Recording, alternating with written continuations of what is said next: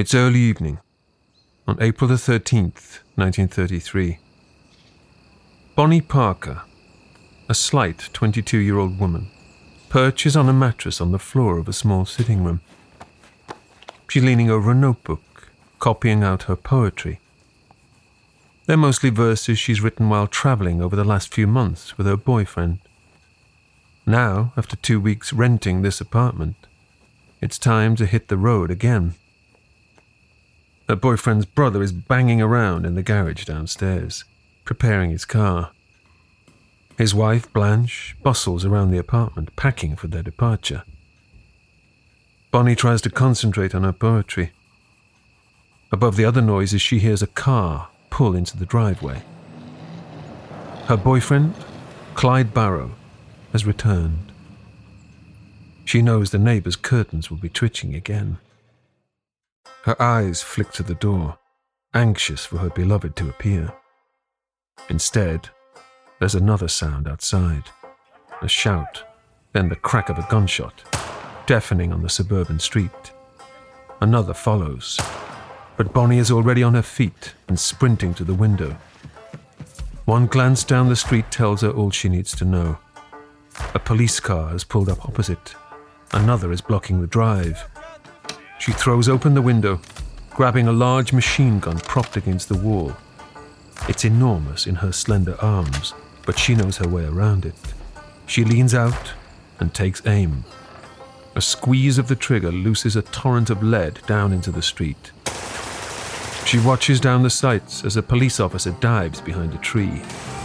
Keeping her finger depressed, she shreds the bark with bullets. From the garage below, more shots blast the police cars and pavement. Blanche races for the stairs. Bonnie grabs a spare magazine to reload. She looks down onto the drive, where Clyde is dragging a dead police officer away from the garage doors, leaving streaks across the concrete. His brother, Buck, pushes the police car onto the street and runs back inside. Bonnie knows reinforcements aren't far away. She slams the fresh magazine home and opens up again. Glass shatters and chips of pavement spray the air as she empties the magazine into the street. Then she drops the rifle and runs for the stairs, leaving her temporary home with only the clothes she's wearing. Down the stairs and out of the door, she jumps straight into the passenger seat of the waiting Ford, next to Clyde. With a scream of tires, the gang are gone. When the police sweep the apartment, they find a staggering cache of weapons, military rifles and machine guns. Clothes and other personal belongings have also been left behind. But it's the poetry notebooks, the camera, and the rolls of undeveloped film that are the real find. By morning, those poems and photographs will be on the front pages of newspapers across America. A small-time gang will be propelled to notoriety as people get their first look at one of the most infamous couples in history, Bonnie and Clyde. Forged by the Great Depression and the era's brutal prison system, their names evoke a romantic image of outlaws on the run. Car crazy, outpacing the police on the roads and outgunning them in shootouts. Bonnie and Clyde were a wild couple who lived by their own rules and answered to no one. But how did their gun-fueled crime spree across the American Midwest really end? And why are their short criminal careers remembered in popular culture and music, films and books to this day? I'm Paul McGann, and this is a short history of Bonnie and Clyde.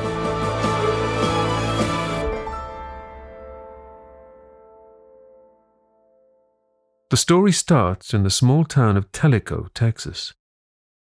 Clyde Chestnut Barrow is the fifth of 7 children, born into a poor farming family in March 1909. In the early 20s, when Clyde is still a boy, the Barrow farm fails. Following a common migration pattern at the time, the family moves to the city of Dallas in abject poverty.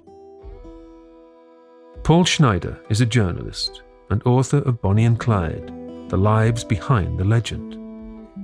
They live at first under the viaduct, which is this long bridge that goes over the Trinity River, and everybody's living under it. There are whole neighborhoods under there. It's essentially a slum or kind of a homeless camp. People, living under this long bridge. The family lives in the mud beneath a wagon. After several months, they upgrade to a tent. Finally, Clyde's father, Henry Barrow, saves enough to buy a nearby gas station, and the large family move into one small room in the back. Clyde is a small, good-looking boy who dreams of becoming a musician. He learns the guitar and the saxophone. However, he soon drops out of school to follow his older brother, Buck, into petty crime. The rumor about Clyde's first brush with illegal activity was that he was helping his brother, who was obsessed with cockfighting, steal a rooster from a neighboring farm because they had no birds of their own to take to the cockfights. So Buck, who is a little bit older than Clyde and who is the boy who's really into cockfighting, gets his little brother to jump over the fence and grab this rooster from next door. Buck's main racket is auto theft, and soon the boys are stealing cars all over Dallas. Clyde is the first arrested, aged 17, after failing to return a rental car and running from police. Soon after, he's arrested for stealing a truckload of frozen turkeys. Buck takes the rap and spends a week inside. But by now, Clyde has got himself a name as a troublemaker. It won't be long until Clyde meets the young woman with whom he'll find his way into the history books.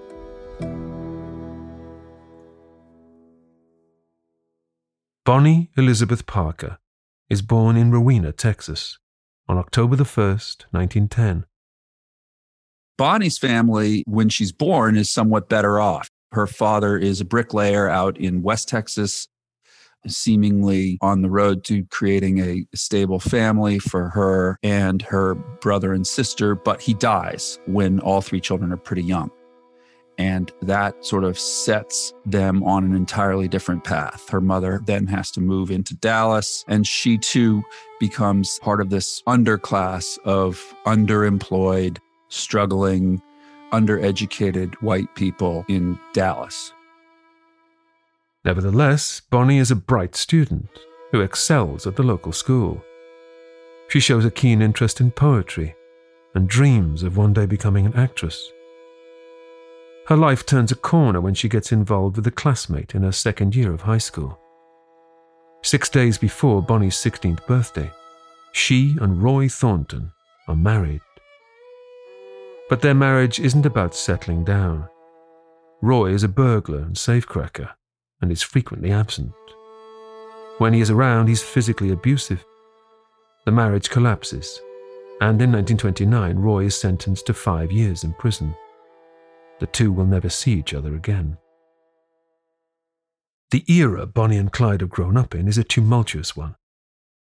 Prohibition, which outlaws the manufacture and sale of alcohol, has been in effect since 1920. It's fueled a rise in organized crime, pitting the government and law enforcement against swathes of the population. Everyday Americans are now cynical of authority. Widespread drought has forced families in the rural Midwest off their farms and into cities. Shantytowns and traveler camps, many of them home to thousands, are everywhere. Then, in 1929, the Great Depression slams the brakes on what's left of the Roaring Twenties with whiplash speed. Banks close, businesses go under, and rural towns die. A quarter of the population are out of work. Bread lines grow and soup kitchens overflow. Resentment of government, law, and banks is widespread.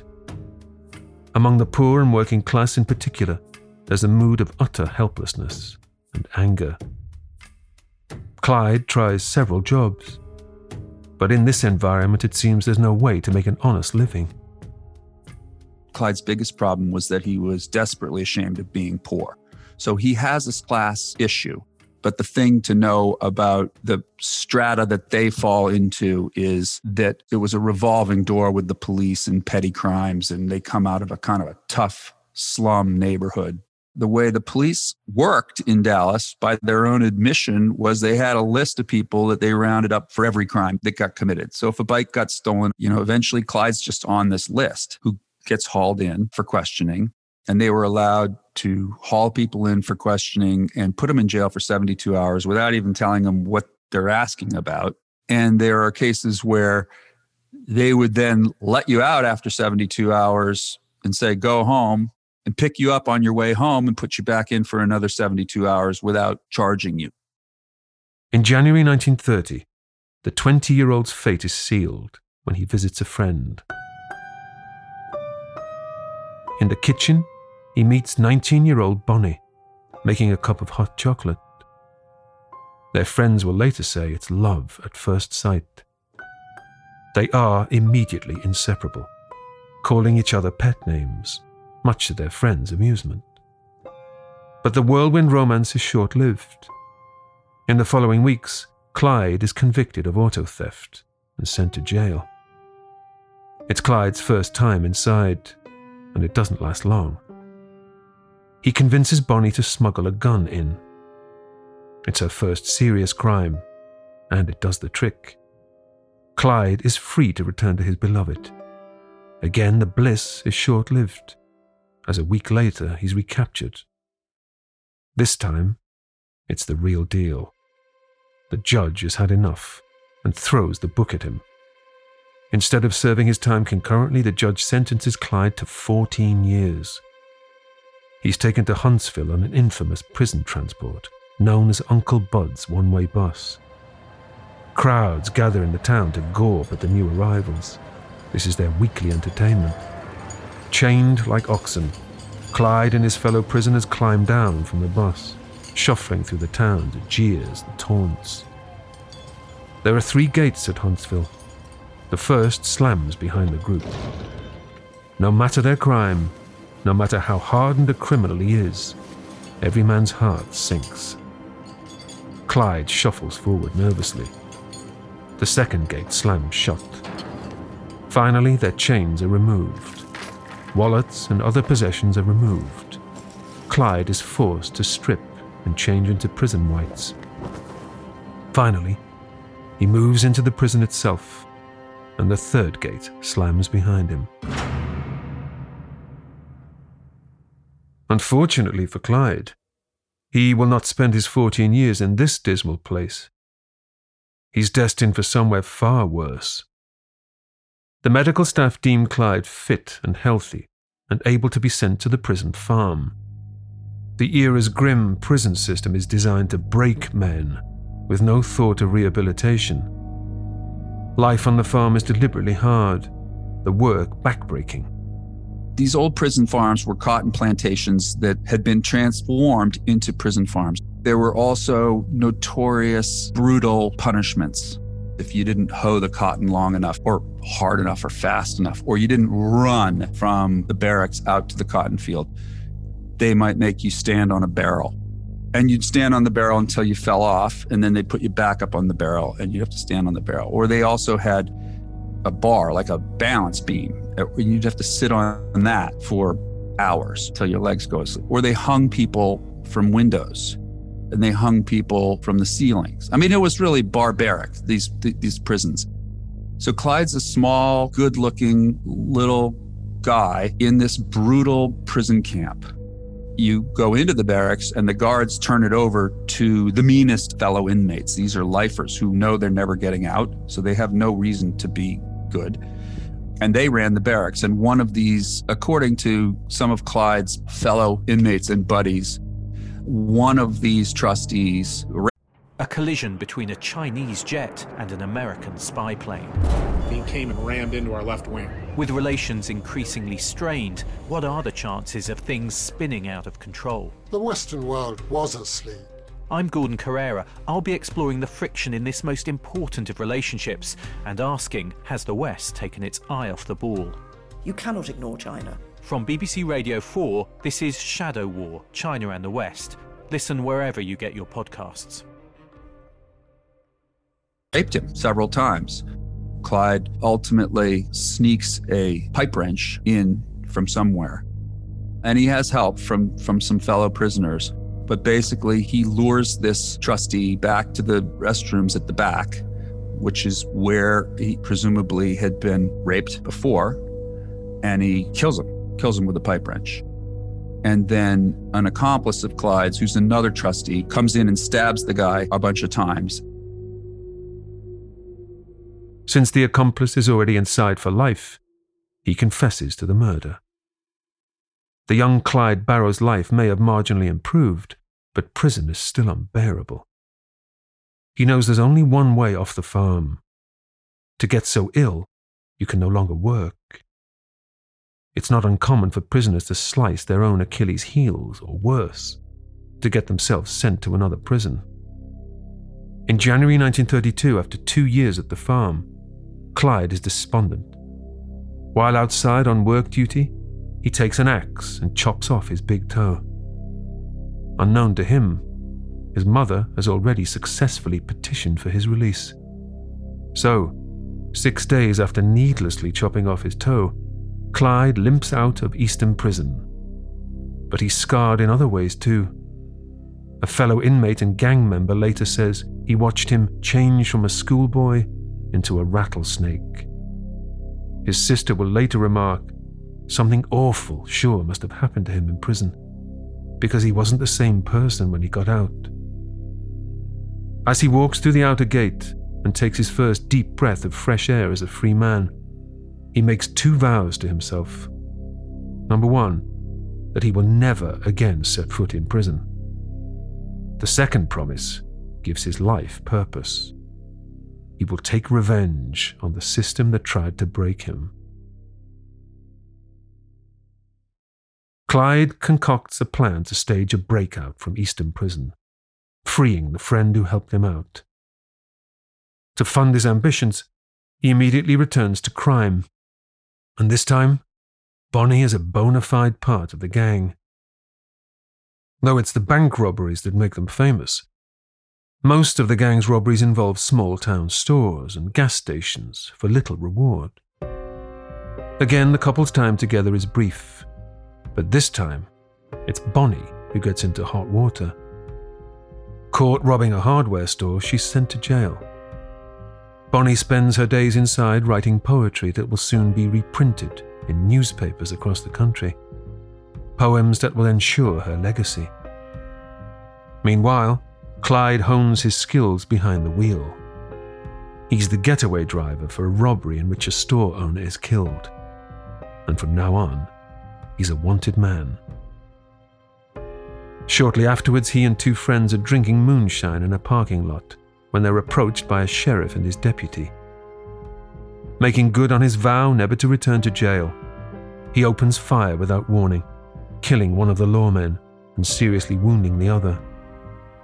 It's not his first murder, but it's the first time he's killed a law enforcement officer. A line has been crossed, and already it feels like events are beginning to spiral. Bonnie is released from prison after just a few months and meets back up with Clyde and his friend, 16-year-old William Daniel Jones, known as WD. Dallas is a big city now, but back then you knew almost everybody, at least in your social class, in your milieu, and theirs was these tough kids.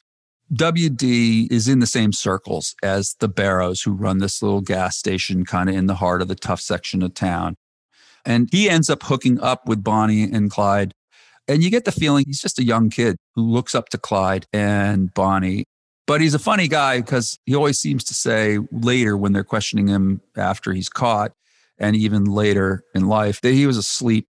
I was asleep when they shot those, there's guns firing everywhere. And he may have been drunk and asleep, but he always happens to sort of seemingly be innocent, even though he's riding around in the back of a car with notorious killers. At the end of 1932, the trio gunned down a sheriff's deputy and leave Texas.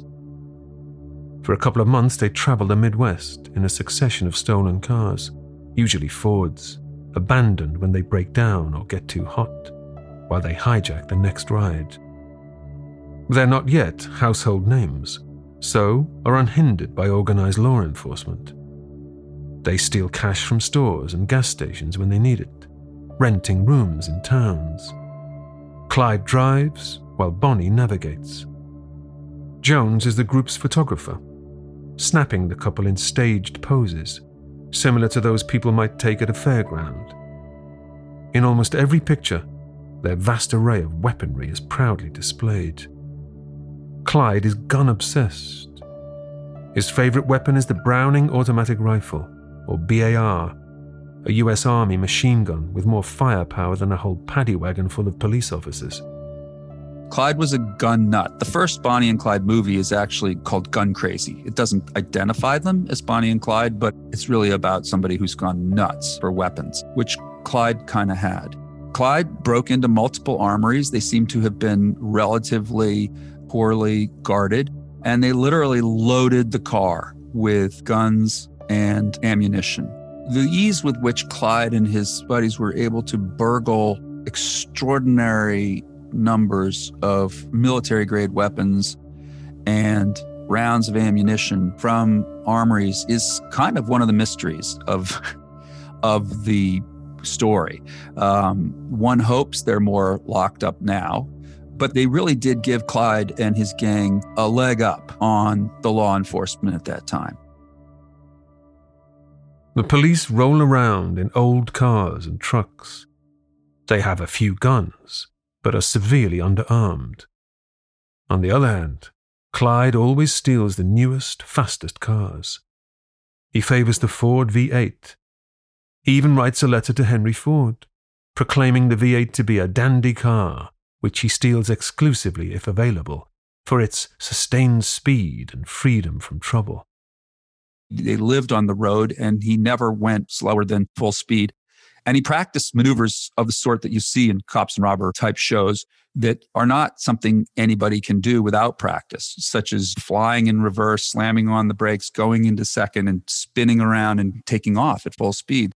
So these local cops who try to stop them at the beginning are puttering around in Grandpa's Model T with a handgun, a service gun, and they don't really have a chance. And the other thing that's important to understand is there were no radios. The police did not have two-way radios.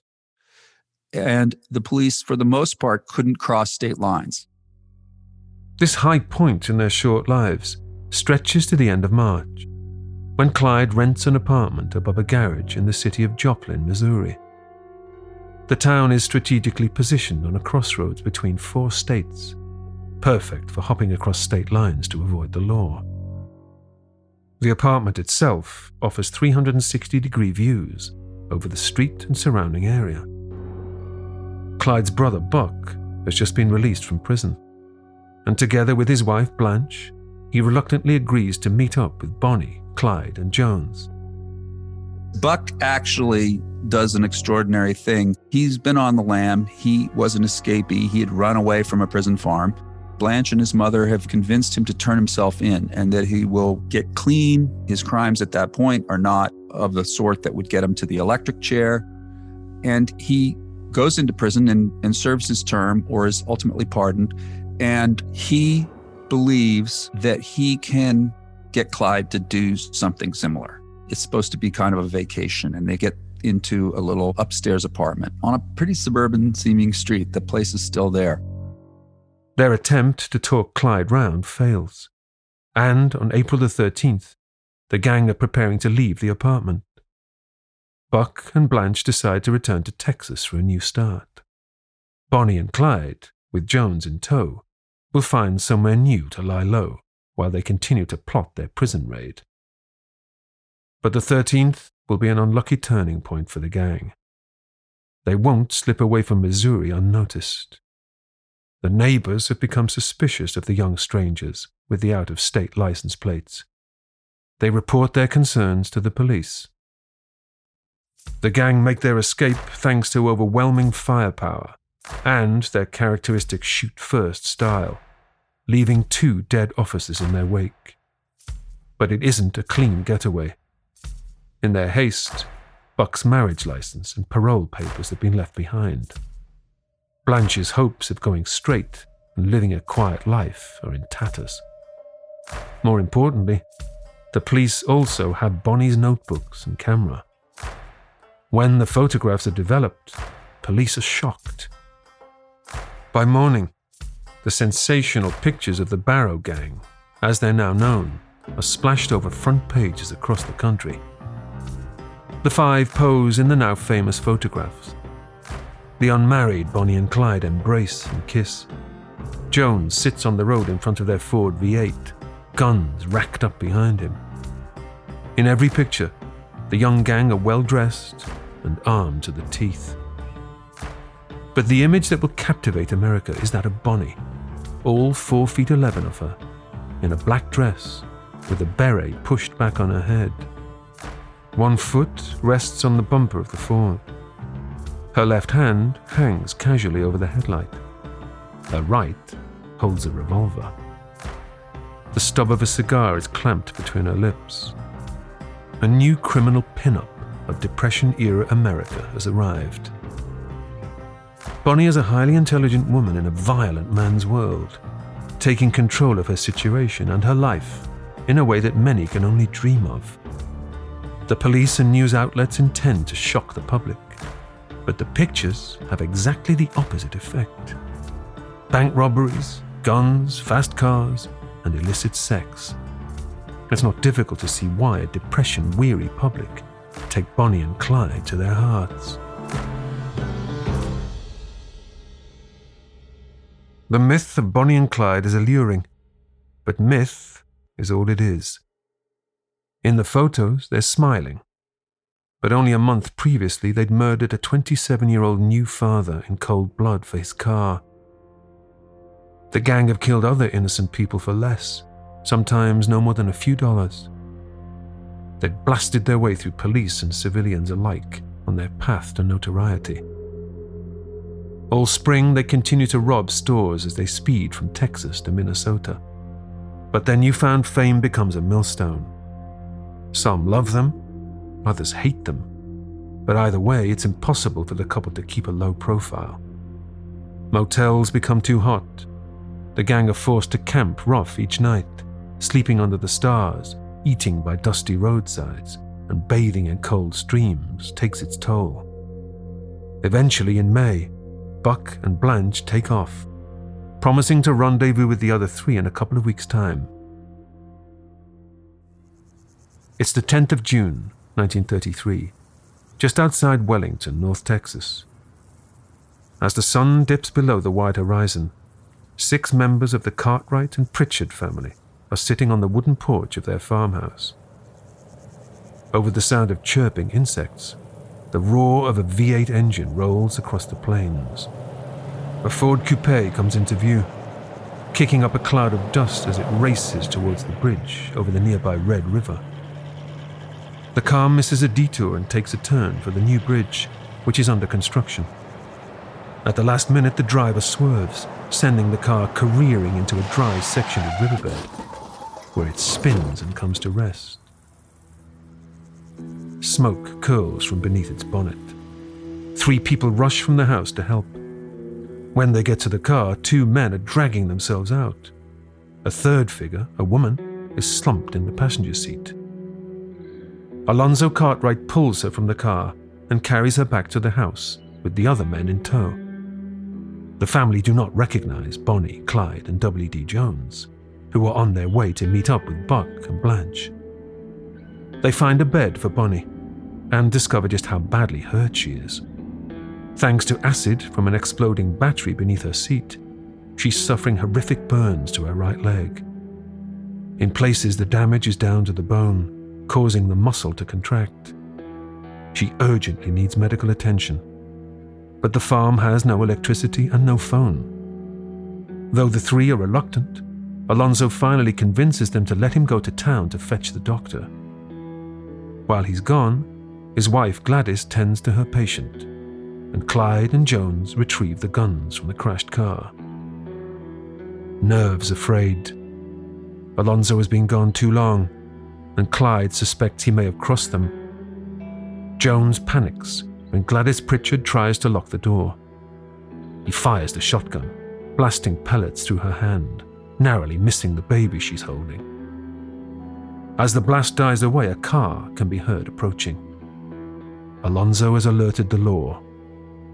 Bundling the family into the back, Jones and Clyde lie in wait. The two unsuspecting lawmen are taken prisoner without a shot. They're handcuffed and shoved into their own car, with Clyde jumping behind the wheel. Bonnie screams in pain as she's crammed in the back. 3 hours later, they reach their rendezvous with Buck and Blanche. It's the middle of the night, and the terrified captives can only wonder what the gang have in store for them. But this time, Clyde is relatively merciful. Using barbed wire cut from a fence, both of his prisoners are secured to a cottonwood tree. After disabling the sheriff's car, they pile into Buck's car and disappear into the night. This brush with the law may not have seen as much bloodshed as usual, but the effect on Bonnie is devastating. With Buck and Blanche with them once more, the gang continue to rob to buy medical supplies. They're forced to hop between states to avoid the law. During a botched robbery in Arkansas, they kill the town marshal. In early July, the gang burgled the National Guard armory in Enid, Oklahoma, to restock their firepower. By the end of the month, the gang are exhausted. They've been moving constantly, living out of their car. Bonnie's leg isn't healing. They need a base to hole up. To fund it, they go on a robbery spree in Fort Dodge, Iowa. They turn over 3 gas stations in under 20 minutes before speeding for Kansas City, 250 miles away. That night, they check into the Red Crown Motel in Missouri. There are only 2 adjoining cabins, small rooms with garages in between, where they can stash the car. It's built of sturdy brick, good cover if one of their characteristic shootouts occurs. What the gang don't know is the restaurant across the street is a favorite haunt of highway patrol officers. By the time they get to the Red Crown Motel, I think tensions are pretty high.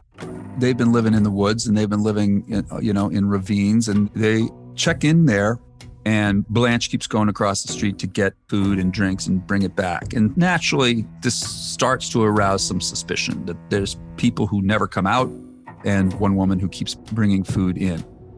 And so the police ultimately get wind of it and bring a lot of firepower.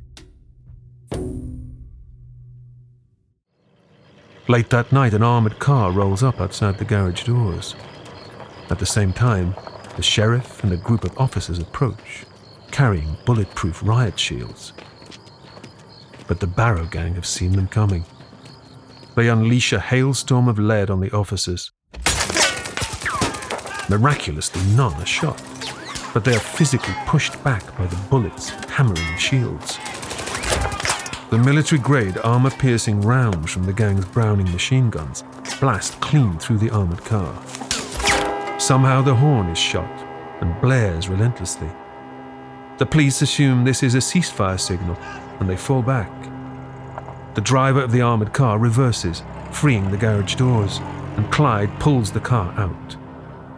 In the confusion, the police fire tear gas, which lands in the restaurant parking lot, obscuring everybody's view. As Blanche and Buck sprint from their cabin, a bullet finds its mark, blowing off the front of Buck's skull. Miraculously, he somehow survives and is dragged into the car. There is only one exit, so Clyde accelerates through the gunfire. One of the windows shatters, spraying Blanche's eyes. Despite their injuries, once again the Barrow gang slip away into the night. But the heat is getting too much, and their escape doesn't buy them much time. 5 a.m. on July the 24th, 1933. 4 days after the shootout, the Barrow gang are camping out at an abandoned amusement park near Dexter, Iowa. Weary and injured, They're eating around a fire. Despite the hour, Blanche is wearing sunglasses. Fragments of glass are still lodged in her eyes. Bonnie's leg is getting worse. The wound has reopened. She can hardly walk. Behind her sits the trusty car that got them out of the shootout at the Red Crown Motel. On the grass next to it, a second car is parked, stolen earlier that day. A little way off is something far more ominous. Earlier, Clyde and Jones dug a grave for Buck, although for now he's still alive and eating heartily. But he's missing part of his skull, and Clyde has been pouring peroxide straight onto his exposed brain to keep it clean. The end, Clyde thinks, can't be far away. Suddenly, a shout startles the birds from the trees. The gang are surrounded and loudly instructed to come out with their hands up. Unknown to the gang, the sheriff has raised a posse to investigate the reports of a group sleeping rough in the area. They're not taking chances. There are over 50 heavily armed men encircling them. Trapped, the gang react immediately. With his rifle never far from his hand, Clyde opens fire. He's answered with shots from all sides of the campsite. So he leaps for the nearest car and slams it into gear. But he takes a bullet to the arm and swerves, hitting a tree. Jumping out, he runs for the second car before seeing it reduced to scrap in an onslaught of bullets. Buck has been shot in the back. Blanche refuses to leave his side. With a glance behind, Clyde, Jones, and Bonnie limp through the trees to the river. Believing the gang are all dead, the posse take a few vital minutes to regroup before searching the bushes. Clyde can hear the shouts behind him as the sheriff finds Blanche hiding with her husband. Despite having been shot several times, Buck is miraculously still alive. The capture of Buck and Blanche has given the others the distraction they need to make their escape in a nearby farmer's car. Once again, they've evaded the law, though, like last time, the cost is high. Bonnie is in constant pain, and Clyde has been shot in the arm. His brother Buck is held under armed guard at a nearby hospital, where he succumbs to his horrific injuries a few days later. Blanche, permanently blind in one eye, will soon be behind bars. I think that once Buck is captured, that's another round of photographs. There's famous photograph of Blanche. Buck's on the ground and Blanche is caught. So that puts them in the news again. But I think also for Bonnie and Clyde and their parents and their siblings, I think it was also a kind of a forewarning that the end is inevitable. They were going to go down together. But the fact that Buck is dead and Blanche is in jail, I think people were surprised how much longer Bonnie and Clyde carried on. I think they're being seen more and more not as rebels against a system, but as wounded, dangerous animals who are killers. Jones can see the writing on the wall. Once Bonnie and Clyde are well enough healed, he splits from the couple and heads for his mother's in Houston. Despite trying to keep a low profile, in November he's arrested. He goes quietly. He will spin a story that he and Clyde have rehearsed many times, that he never killed anyone or even held a gun. He was an unwilling partner, often tied up. Jones is sentenced to 15 years and paroled after 6, then spends the rest of his life in Houston. He lives long enough to see the 1967 film, Bonnie and Clyde, but his response to it is ambivalent. It made it look sort of glamorous, he remarks. But like I told them teenage boys sitting near me at the drive-in showing, take it from an old man who was there, it was hell. As 1933 draws to a close, Bonnie and Clyde are still wounded animals on the run. Conscious that their time must be running out, they turn again to Clyde's ambition of a raid on Eastern Prison. On January the 16th, 1934, his dream comes true. At the appointed time, Bonnie and Clyde are sitting in the fog in their car, And these prisoners make their escape. They kill a guard who's one of the more brutal guards. They shoot him, kill him, and run for the car. And Clyde just starts putting up his usual gunfire, heavy gunfire. And Bonnie, who's a little bit away, a steep fog, and the fog can be very thick in that part of Texas in the morning, starts beeping on the horn. So there's all this noise going on, crazy gunfire, people running. 4 prisoners managed to get to Clyde's car. And there's a couple there who weren't part of the deal. They just sort of saw what was going on and headed for it too.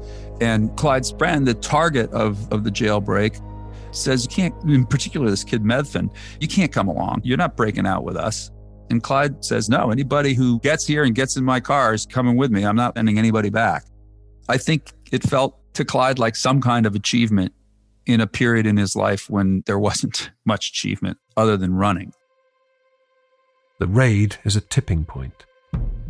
The governor of Texas brings in Ranger Frank Hamer. He is an infamous manhunter with dubious morals and a reputation for bringing down his quarry by any means necessary. The 49-year-old veteran is seconded to highway patrol to legitimize his pursuit.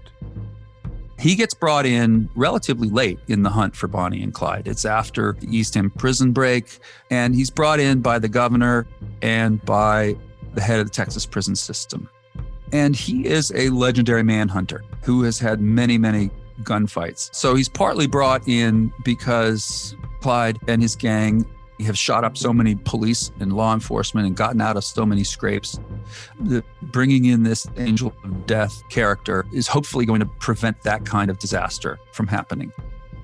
What he brings to the investigation comes from his connection to the governor, which is he's the only law person chasing Bonnie and Clyde who really has it firmly in hand from the governor of the state of Texas to offer clemency or a pardon to anybody who will rat out Bonnie and Clyde. From February 1934, Hamer lives out of his car, the duo's constant shadow, often only a day behind them. Bonnie and Clyde are using the other prisoner they sprang from Eastham, Henry Methvin, as their new gopher. Just as Jones helped with errands, Methvin now helps Clyde steal the cars and money they need to stay one step ahead of the Ranger.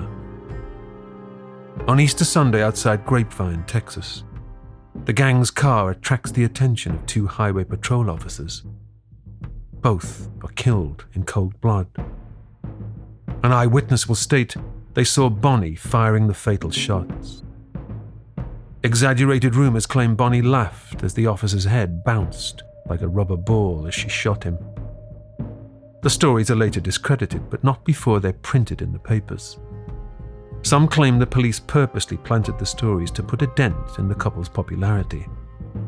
Whether true or not, the wanted posters now offer rewards for Bonnie and Clyde, dead.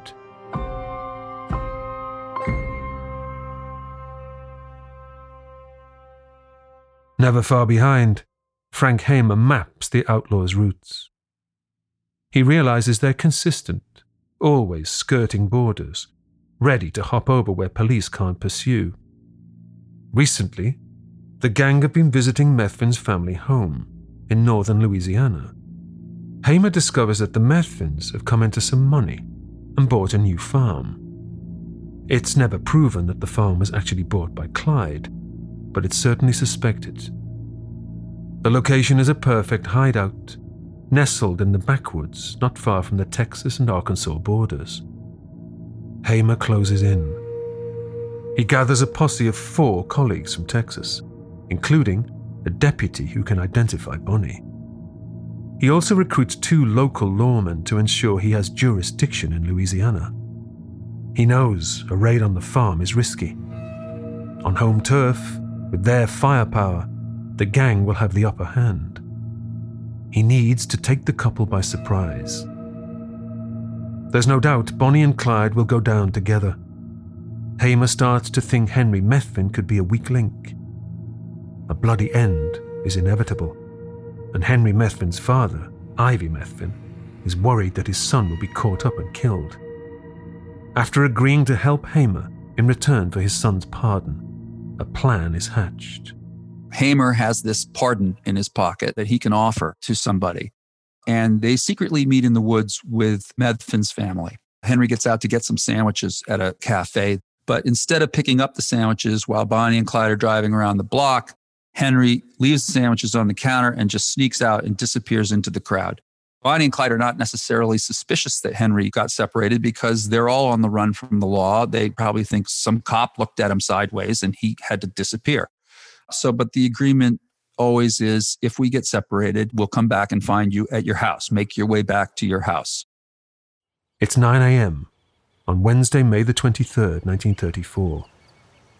Highway 154 is an isolated ribbon of dirt road, cutting through thick woods. Hidden in the dense bushes close to the roadside are Frank Hamer and his 5 chosen men. Hamer was told the previous day that Henry Methvin split from Bonnie and Clyde. He knows, at some point, the 2 outlaws will travel along this road to rendezvous at the Methvin farm, a couple of miles further on. The men have studied the couple's previous encounters with the law and have come prepared. Each carries a high-powered rifle or Browning automatic machine gun, like Clyde himself uses. Hamer has selected the location carefully. Positioned on a rise in the road, he has a good view in both directions. But Hamer knows Clyde will be driving at full throttle, so he's planned a way to slow him down. To secure the pardon for his son, Ivy Methvin has been coerced into playing an active role. On the opposite side of the road sits his jacked-up truck, one wheel removed. Hamer is banking on Clyde recognizing it. At 9:15, Hamer hears the sound he's been waiting for. The distinctive howl of a Ford V8 being driven at high speed. His men tense. Rifles click as bolts are cocked. Ivy is desperate to get away, fearing the worst, but it's too late to back out now. Suddenly the tan Ford tears around a corner in a cloud of dust.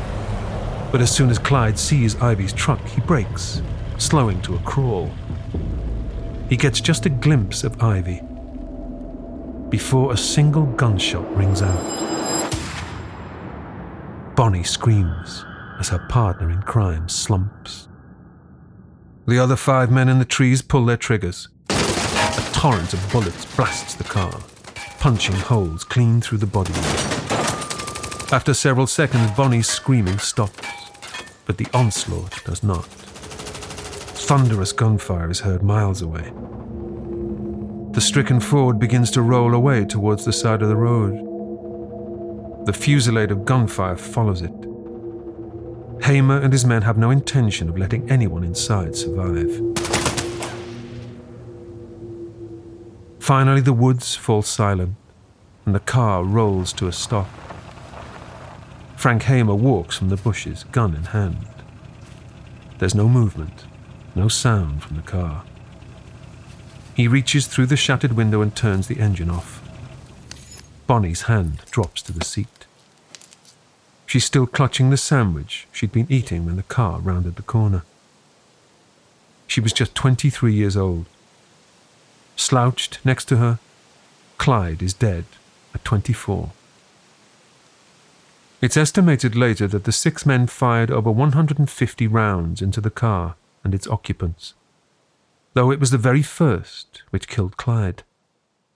The pair didn't get a chance to fire a single shot in return. The couple are left in the bullet-riddled car as Hamer collects evidence.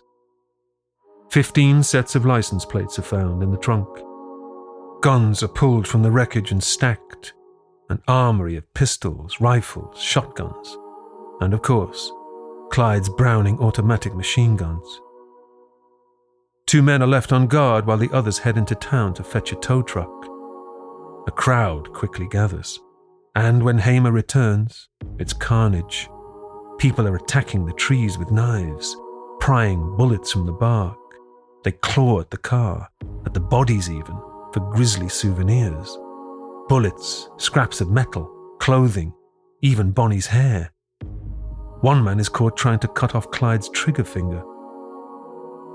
By the time the car, still carrying its gruesome cargo, reaches nearby Arcadia, nearly 16,000 people fill the streets. They surge to take pictures and rip grim mementos from the vehicle. Bonnie and Clyde are taken for autopsy. Reports will show 17 entrance wounds on Clyde and a further 23 on Bonnie. The next day, their families arrive to take the bodies back to Texas. Clyde Barrow's body is presented in a mansion in downtown Dallas, with nearly 15,000 people in attendance. At sunset, on Friday the 25th of May, a private service is held. He's buried with his beloved brother, Buck. Bonnie's sister attends the funeral, but the rest of her family do not. At 2 p.m. the next day, Bonnie's service is held. Though she'd made it clear she wanted to be laid to rest alongside Clyde, her mother won't allow it. He had her in life, Mrs. Parker says, but he wouldn't have her in death. Bonnie Parker is buried in Dallas's Fish Trap Cemetery. Her family have trouble getting past the crowd, which is over 20,000 strong. Tributes pour in. The largest wreath is from a group of Dallas newsboys in gratitude to Bonnie and Clyde for helping them sell so many papers. In 1945, her grave is moved to Crown Hill Memorial Park due to persistent vandalism, where she still rests today, 9 miles from Clyde. In the years following the deaths, the blood-spattered and bullet-torn Ford V8, grimly known as the Death Car, is transported around fairs until public interest wanes. Despite notoriety while on the run, their brief crime spree is almost forgotten by 1967, when a biopic is released. Breaking cinematic taboos of the time with its depictions of sex and violence, the movie tells a glamorous, fictionalized account of their crime spree. Screening at the height of the Vietnam War, its anti-authority themes stir public imagination. The film is a hit and wins 2 Oscars and a BAFTA. One cannot underestimate the importance of the movie Bonnie and Clyde in the late 60s. I think that while the myth-making started almost immediately by Bonnie's mother and Clyde's sister, who wrote a book not long after, and that movie was such a hit and touched so many hot spots of American culture that I think there's a very clear line of when their level of celebrity kicks into this mythical gear. And it's 40 years after they're dead. Bonnie and Clyde, who were, in the end, relatively unsuccessful bank robbers and kind of regional celebrities, have grown into this huge, mythical, kind of gruesome touchstone of American culture. And I think their enduring appeal obviously stems from their real love for each other, from their sort of Romeo and Juliet go down together. They are often fondly remembered as legendary outlaws in an era of government oppression and extreme poverty. Bonnie's poetry, written while on the run, maintains this ride-or-die romantic image. It's true they lived by their own rules and forged their own destinies in an era when escaping your lot in life was extremely difficult. But when backed into a corner, Bonnie and Clyde were cold-blooded killers who never hesitated to pull the trigger. In the wake of their lawlessness, they left countless widows, orphans, and heartbroken families. Today, the bullet-riddled Ford V8 Death Car sits in a casino in Nevada, along with the tattered shirt Clyde was wearing when he was killed. Some of the guns recovered by Hamer are displayed at the Bonnie and Clyde Ambush Museum in Gibbsland, Louisiana. The museum occupies the very building where the couple bought their last sandwiches on that fateful morning. Another museum in Joplin holds several of Bonnie's necklaces and a door punctuated with bullet holes from their critical shootout at the apartment there. The obsession with Bonnie and Clyde and weird artifacts and traveling to almost as a shrine. If you go to the place where they were killed on an anniversary, it can be weirdly like a Easter sunrise service, at some church. It's a strange thing, their mythical role in the culture. Were Bonnie and Clyde ultimately victims of the Great Depression? Clyde in particular was doubtless a victim of a brutal prison system. They were moulded in a spiral of poverty and violence that, thanks to their devotion to each other and their refusal to give up, could only ever end one way. And they both knew exactly how their short lives would end. Just weeks before the couple were gunned down, Bonnie handed her mother a poem, seemingly written as her own epitaph. They don't think they're too tough or desperate. They know that the law always wins.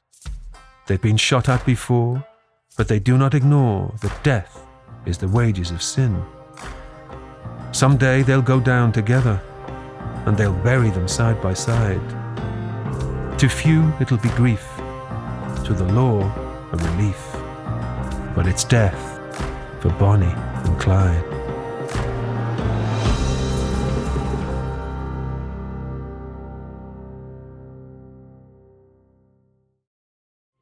Next time on Short History Of, we'll bring you a short history of Apollo 13. Before the crew even called anything down, the people on the ground saw everything go haywire. What just happened? Do we have bad telemetry? What's happening? And then you hear the call down, we've got a problem here. And then no one was listening to what the crew had said because they were trying to work what was going on. And then Jim Lovell got on, the commander, and they said, say again. And he said, Houston, we've had a problem. That's next time on Short History Of.